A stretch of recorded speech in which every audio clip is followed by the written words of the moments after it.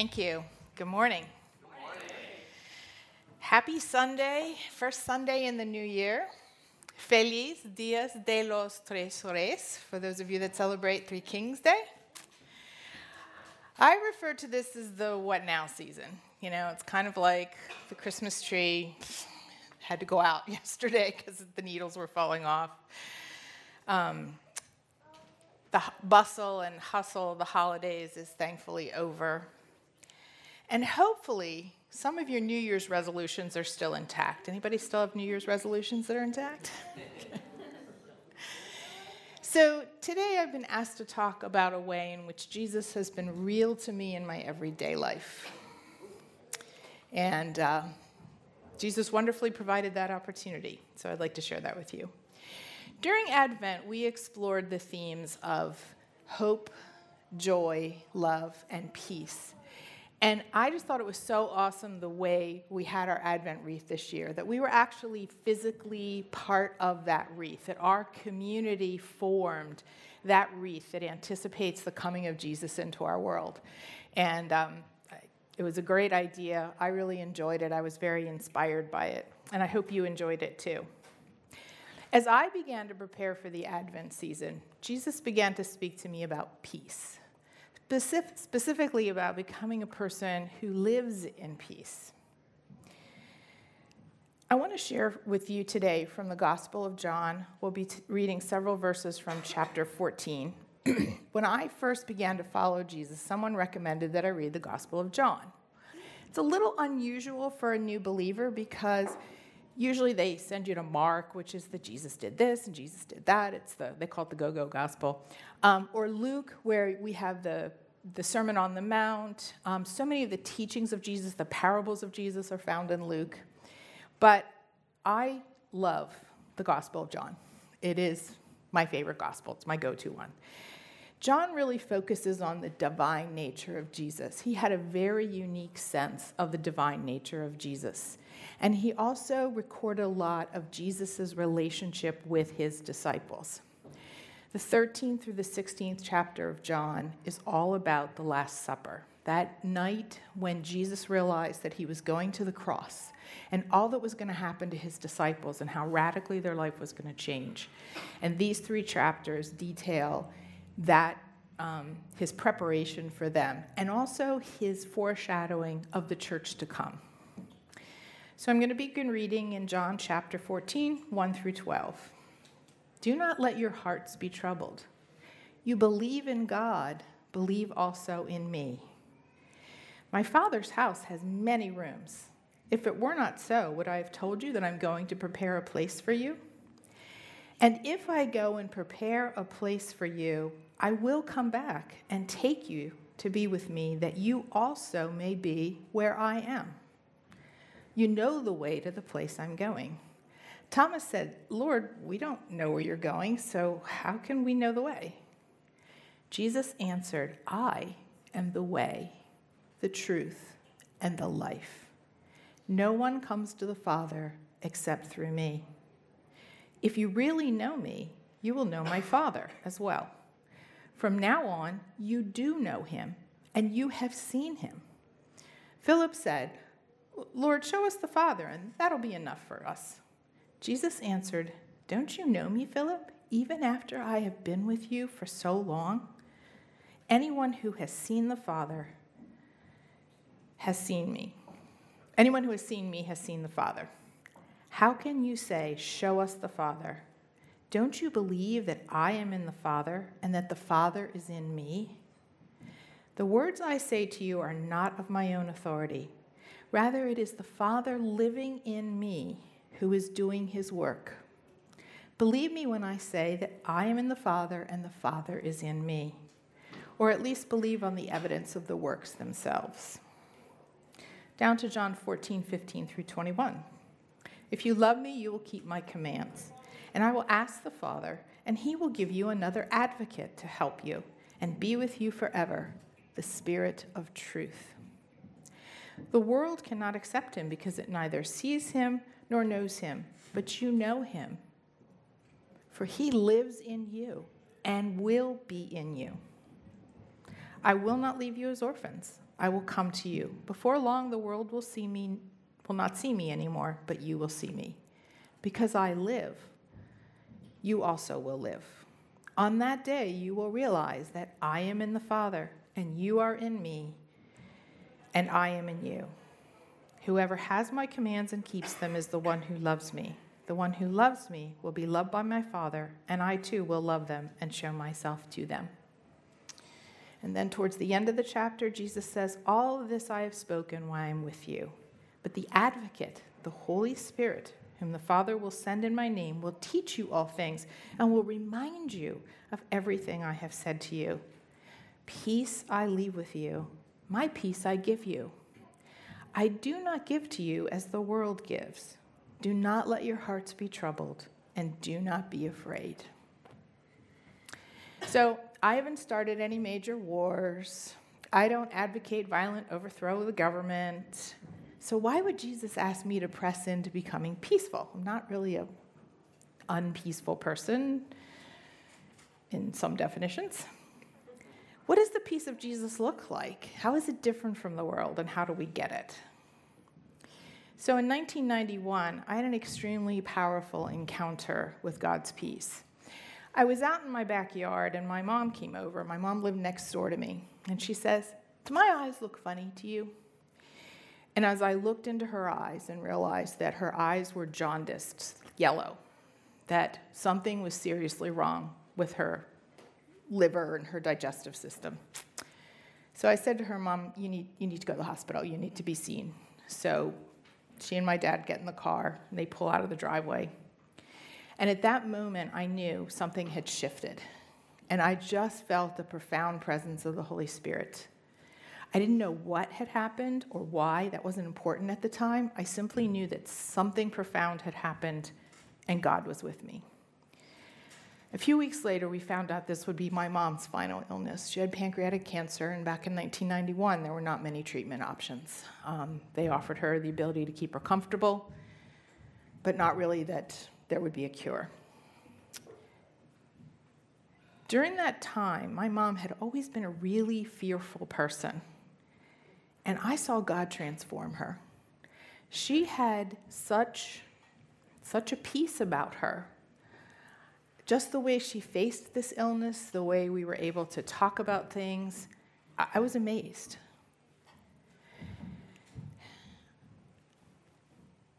She eventually fully trusted Jesus to sustain her through this, and a few months later, she died at home in our arms. Now, I had always been terrified of death, which is weird for a nurse, right? But I always was. But I began to see how Jesus prepared my mom for death. And I would sit by her bedside, and I would just sense that the boundary between heaven and earth was not this solid line. Jesus was preparing her. One day I'm sitting by her bed, she's asleep, and I'm cross-stitching or something, and she looks up and she goes, "Did you touch me?" And I was like, "No," because the way she said it, someone had touched her, and there was nobody in the room but her and I. So she says, "Oh," and now at this point the hair's standing up on the back of my neck, right? And she goes, "Oh, it must have been the angel." And I was like, "Yeah?" She goes, "Yeah, I was asleep and I had this terrible pain, and this angel touched me and my pain's gone." And I was just like, wow. And that really sustained me through the whole loss of my mom. She was 67. It was a really hard time in my life to lose her. But as I thought about what God did both for her and for me during that time, it was tremendously sustaining. So I should be like the peace guru, right? I mean, I had this fantastic experience, and I should just be zoning. Well, I could handle the big stuff, but if I got stuck in traffic or my hairdryer broke, I did not have peace. I really, really struggled with anger. And what Jesus said to me back at the beginning of Advent is, anger kills peace. Anger kills peace.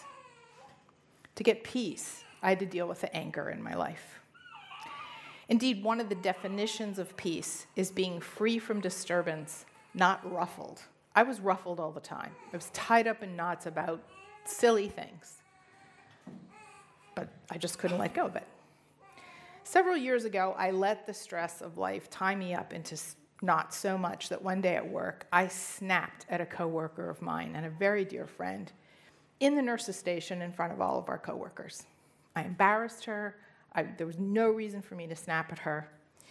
Fortunately, she came up to my office a few minutes later and said, "What is going on with you? Why? You embarrassed me. I feel like I can't even go back to the nurse's station. And what is wrong with you?" My first instinct was to defend myself. But again, that advocate, the Holy Spirit, sort of dove through all of that and said, "Wait a minute. Think about what you did. Listen to her." I'm so glad I did, because I really began to realize that act of just snapping at her was violent. It was a violent act. I had harmed her as much as if I had physically harmed her. So I asked her forgiveness, and I signed up for an anger management program, which was really helpful. A few months later, she came up and hugged me at work, and she said, "It's so nice to have the old you back." That was really a blessing. However, this past year, I began to realize that self-help programs and techniques have their limits. I was back to being tied up in knots. I didn't have much tranquility at all. I don't know if some of you remember back in September, Brad talked to us about having tranquility in our life, and I literally wrote in my notes, "Not me.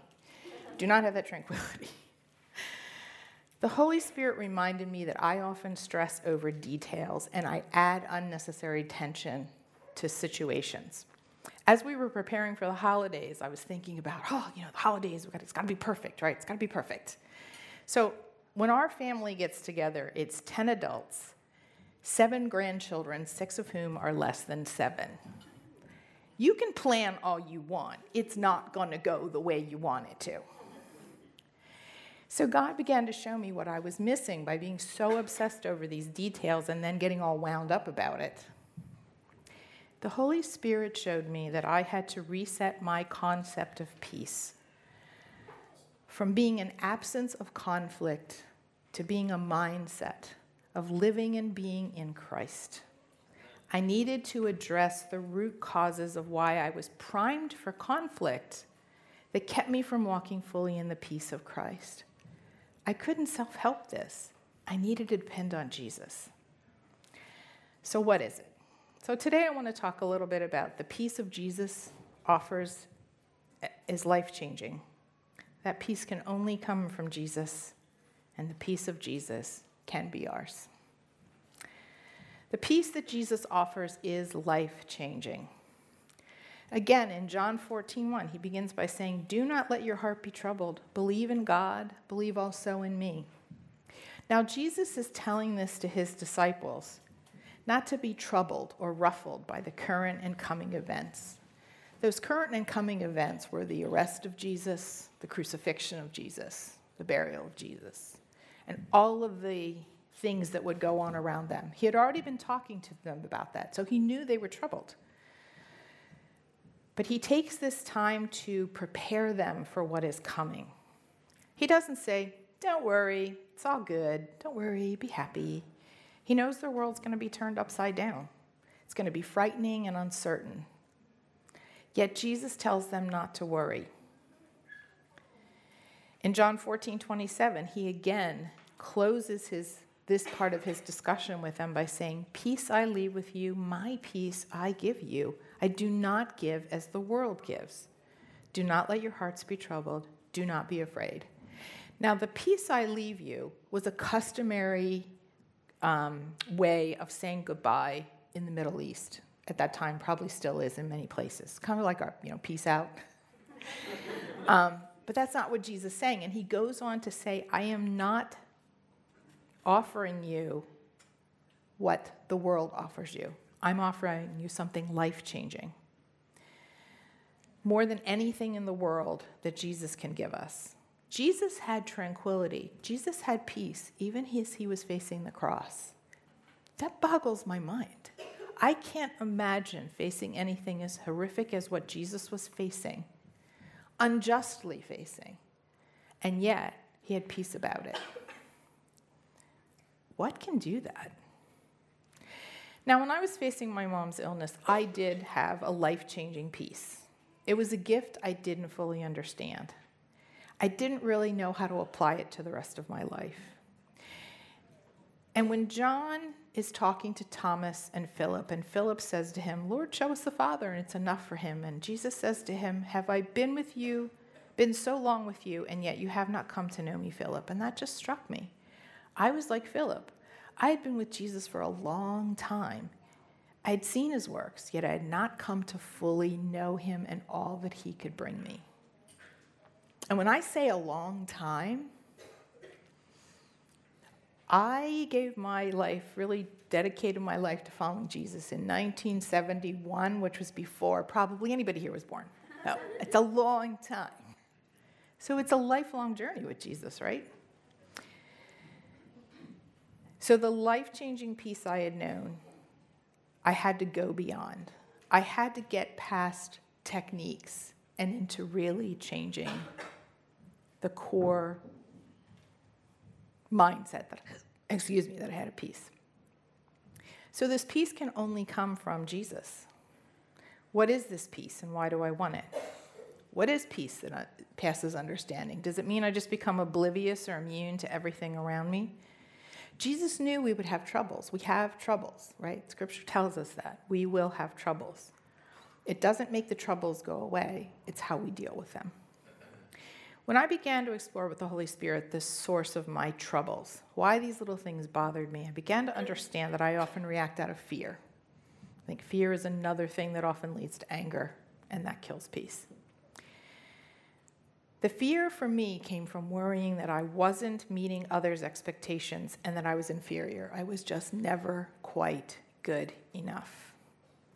When I first moved to Boston, I had no friends in the city. I moved up there just to take a job and sort of get away from the rest of my life, and I didn't really know anybody. So I joined the church choir. I loved to sing. I thought it'd be a great way to meet new people. But I was so anxious about fitting into this new group of people, I was really a pain. I don't know how they put up with me. So one day I was late for practice because the tea had been delayed. The tea is their like Subway. And I walk in, and they're in the middle of practicing this beautiful song, and I'm like, "Oh, the train," I felt like I had to make excuses for why I wasn't there on time or why I wasn't meeting expectations. Fortunately, the choir director, who ended up being my pastor and an extremely good friend, understood. She began to see what my anxiety was related to. And she really began to shepherd me and help me understand that ultimately I was not fully believing that Jesus loved me. I would happily tell you that Jesus loves you as you are. Jesus loves you as you are. But in my heart, I always felt there was one exception. And I felt like I was that exception. And to me, troubles or things getting in my way were cosmic confirmation that I was the odd one out. So how would the peace of Jesus help that? Well, going back to John 1, do not be troubled, believe in God, believe also in me. I wasn't believing.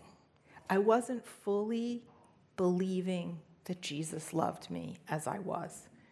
And that was the chip that I had to get off my shoulder. As I was studying this passage, Jesus talks about, again, in his Father's house, there's many rooms. Some translations use the word dwelling places. It's a place where we're going to go and we're going to live. And there's many of them. There's one for everybody. So we're not going to be like one big mass. We're going to still be the individuals that Jesus loves and dies for. Jesus is going to prepare a place for us to come and live with him. He calls us as individuals. He prepares a place for you and me. There's many rooms, and there's no exceptions. John 14:15-21 talks about the relationships in that dwelling place. There's a lot in there about I am in the Father, and the Father's in me, and I'm in you, and you in the Father. If you try to diagram that out, you're like, wow. Why? Because it's a divine relationship. It's the Trinity. It's a divine relationship. We're invited into that divine relationship. The dwelling place that Jesus is preparing for us is one full of the power and love of the living God. Jesus says that because I live, you also will live. On that day, you will realize I am in my Father, and you are in me, and I am in you. Jesus wants us to move in with him and his Father. He wants that next step in the relationship. You know, you watch those home shows, and it's like, well, this couple's ready to take the next step in the relationship. They're going to move in together. Jesus says, okay, take the next step. Move in with me. There are no exceptions. The peace he offers is not a technique or a state of mind. It's a relationship. The relationship is with the living God. Now, you know, when you have a friend that meets that special someone, right? They come in and they're like, the copier's not working. The bus was late. Why? They're on cloud 9. Why?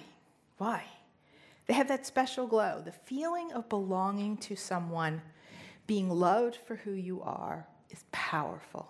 So powerful. All is right with the world. Makes you feel special. Gives that sense of contentment. The power of love. Our literature is full of stories about people who have been inspired to do great and amazing things because they were loved. How much more do we have available to us? The creator of the universe loves you. The living God loves you. We're invited into the most powerful love relationship ever. The Father sent the Son to die on the cross to create the opportunity for us to believe and be with him. The Holy Spirit acts as our advocate and guides us to that dwelling where we would live in that powerful love.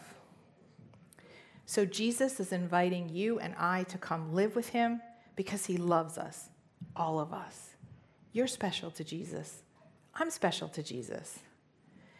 That is the surety of knowing who we are and whom we belong to. We are his beloved. We all can have that special glow. When I dwell in that relationship, I look at the world differently, and this is not easy. But my troubles aren't trivial, but they are not a cosmic reminder of how inconsequential I am. They're just part of living in our fallen world, right? Bus is late, it's late for everybody. Don't mean to pick on the bus, Eric, sorry. The peace of Jesus can be ours. So how can we have this peace? So there I was sitting in my living room, realizing God had given me this insight. And it was like, how do I get from being tied up in this little tight ball to really walking in peace? So Jesus gives us a few suggestions in this, or commands really, in this passage. The first is believe in Jesus. It sounds simple. However, for me, this was my big challenge, right?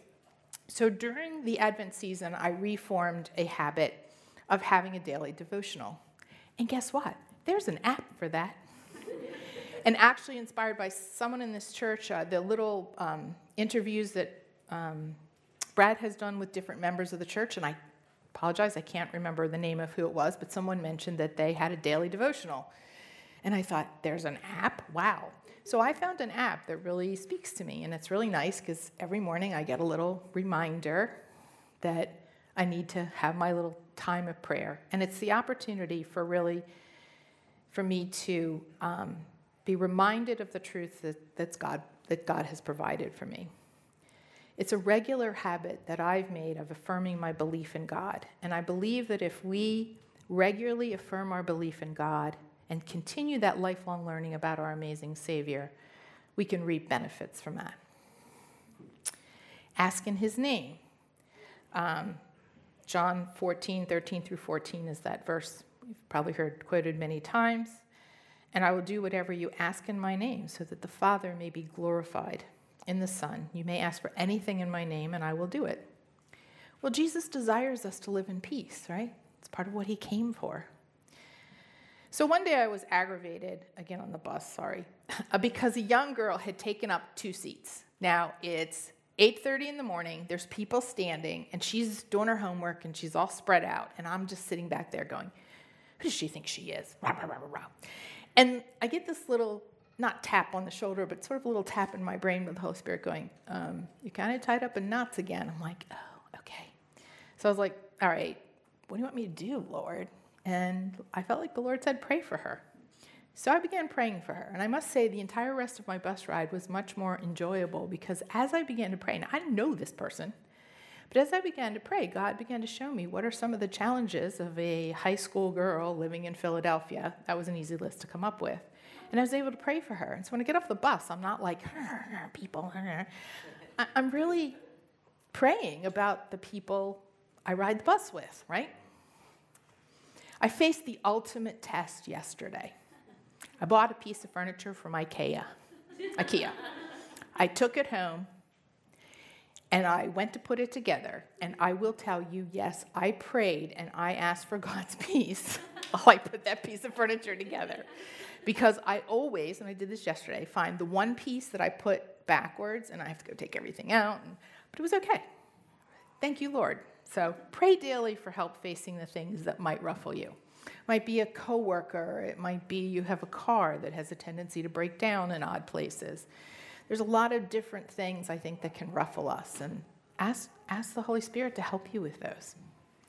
Know the Holy Spirit. So God has given us this advocate, the Spirit of truth, which is his own Spirit. And I love the verse where it talks about how the Holy Spirit will teach you and remind you of everything. And that's really what the Holy Spirit does for me. So earlier this week, I was trying to navigate. On New Year's Eve, I had to pick up 60 trash boxes to put out for the New Year's Day Mummer Strut on 2 Street. I live in South Philly, right off 2 Street. If any of you have not ever been to South Philly, New Year's Eve or New Year's Day, parking and traffic are epic. In order to do this, I had to leave my precious parking spot and navigate through the streets, which are full of like vans loading equipment and stuff, and go get these boxes. So while I was driving over there, felt, again, the Holy Spirit saying, I had a death grip on the steering wheel. It's like, you're tied up in knots again. Okay. So I just found a spot, wasn't what I thought particularly close, but I found a spot, I pulled in, and I just sort of like, okay, I'm just going to go and see what happens. When I arrived at the end of the block where I needed to go to pick these things up, again, I wasn't tied up in knots. And I had a wonderful time. I met people in my neighborhood I had never met before. You know, we were talking, we were hanging out, and then all the guys were like, hey, let's help you. And next thing I know, they carry all the stuff all the way down the street and load it in my car. Again, if I had showed up going, that parking's terrible, that traffic, everybody knows that, right? It wouldn't have added anything. And I would have missed a valuable opportunity to get to know some people in my neighborhood. And that's what I mean by it being life-changing, by it being life-giving rather than life-taking. So ask the Holy Spirit to remind you of God's love for you. Ask for wisdom and calm in frustrating or difficult situations. Now, I realize a lot of the situations I shared are pretty trivial. And sometimes we face really hard things. So I think another thing that is really helpful is encouragement. I have gained encouragement from people in this congregation who have shared things they've gone through. And I've been challenged and encouraged by their faith and by the grace that God has given them. Thanksgiving night, I actually got an email from a very dear friend of mine who started out her email by saying, I just want to give praise and gratitude to God's grace and God's presence with me while I'm battling stage 3 colon cancer. And I just kind of went, oh. But as I read the rest of her email, and she just talked about how God, she said, I can't explain it. God is just holding me. I'm just in this place. God has led me beside those green pastures, and that's where I am. She ended her email by saying she is too blessed to be stressed. And it was amazing to me She still has stage 3 colon cancer. She's still going through chemo. It's not fun. She has talked about that. But ultimately, she knows to whom she belongs to. She knows who is caring for her. And that has given her tremendous strength and sustenance. So sharing how God has sustained you with others can encourage others' faith as well as your own. Ask others to pray for you. Ask the Holy Spirit to encourage you and guide you. Peace I leave with you, my peace I give you, not as the world gives. Do not let your hearts be troubled. Do not be afraid. Jesus loves us and offers us life-changing peace. He wants us to live with him in peace, and that peace is found only to him. I pray these words today have been an encouragement to you. Peace be with you.